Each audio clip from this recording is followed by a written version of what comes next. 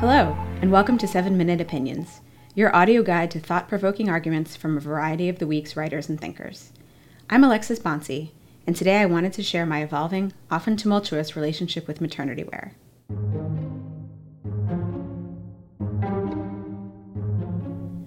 The maternity wardrobe has to be one of the less discussed aspects of pregnancy.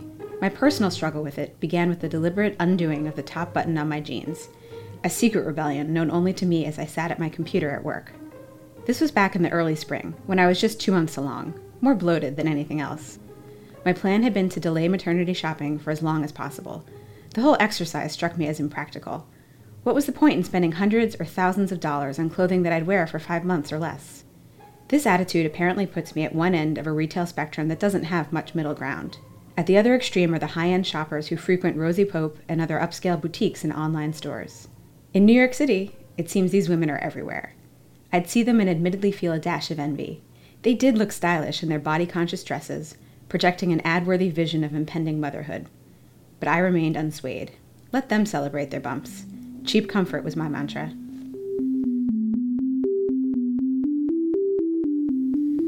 For the rest of the spring and my first trimester, I persisted in my make-do phase of maternity wear. I'm lucky to work at an office where jeans are acceptable on days other than Friday. I untucked and unbuttoned, avoided back-zip dresses, and discovered the utility of pop-over tops from J. Crew and oversized cotton shirts from Splendid.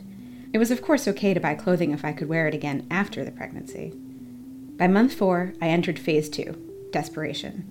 For all my "I don't need this" attitude, my growing belly insisted otherwise. An online search one Saturday morning turned into a crash course in all things maternity wear. Did you know that nearly 4 million babies are born in the U.S. each year, and that their soon-to-be moms fuel a market valued at $2.4 billion? Out of curiosity, I visited the Rosie Pope site, but $168 for jeans with hidden stretch pockets was not going to happen. The prices at Shopbop, an Amazon-owned online retailer, soared higher still. Even something seemingly basic, like a yoga tank, went for $95. I needed help, and maybe a familiar friend. So I turned to the websites of stores I knew, like H&M, Gap, Old Navy, and Loft. Here finally were affordable tops and shorts. Pants too, although their design was mystifying.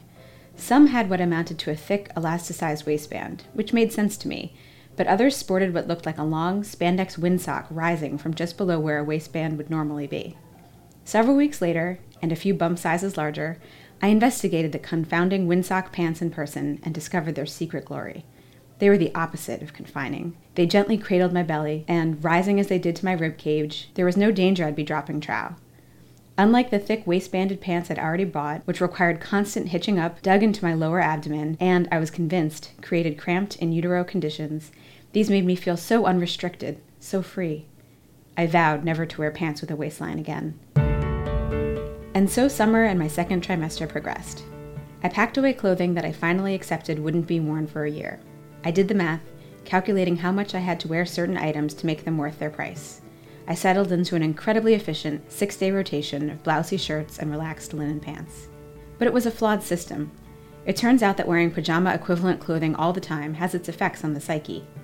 Even as my physical presence grew, I started to feel like a faded version of myself. The lone bright spot was a loose navy and white striped dress that had the perfect amount of swing, satisfying the 6-year-old who still hides inside me. In my pre-pregnant life, a favorite dress like that would be something I saved for vaguely defined special occasions and eventually regretted not wearing more often. Not so now. I needed those shots of sartorial pep.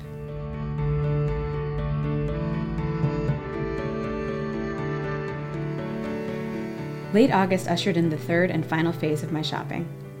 With the baby due in early November, I was determined to buy even less than I had in phase 2. After all, September was really just an extension of summer, and if I could bridge October, I'd be home free.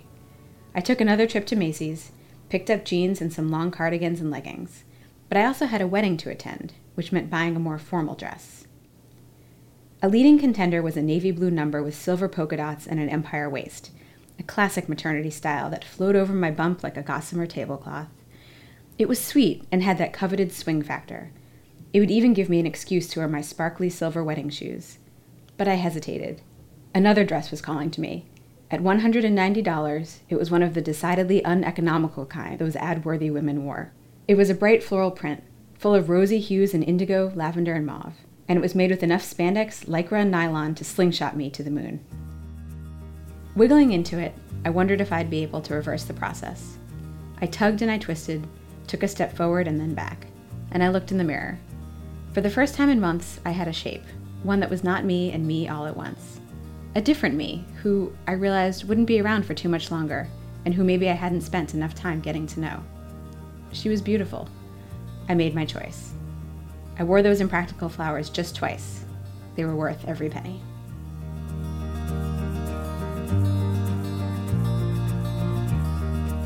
That does it for this week's episode of 7-Minute Opinions. Look out for new episodes every Tuesday on iTunes or wherever you get your podcasts. For more of the week's podcasts, including 7-Minute Explainers and This Week I Learned, head on over to theweek.com/podcasts. And if you like what you hear, subscribe, tell your friends, or give us a rating or a review on iTunes. I'm Alexis Bonsi, and thanks for listening.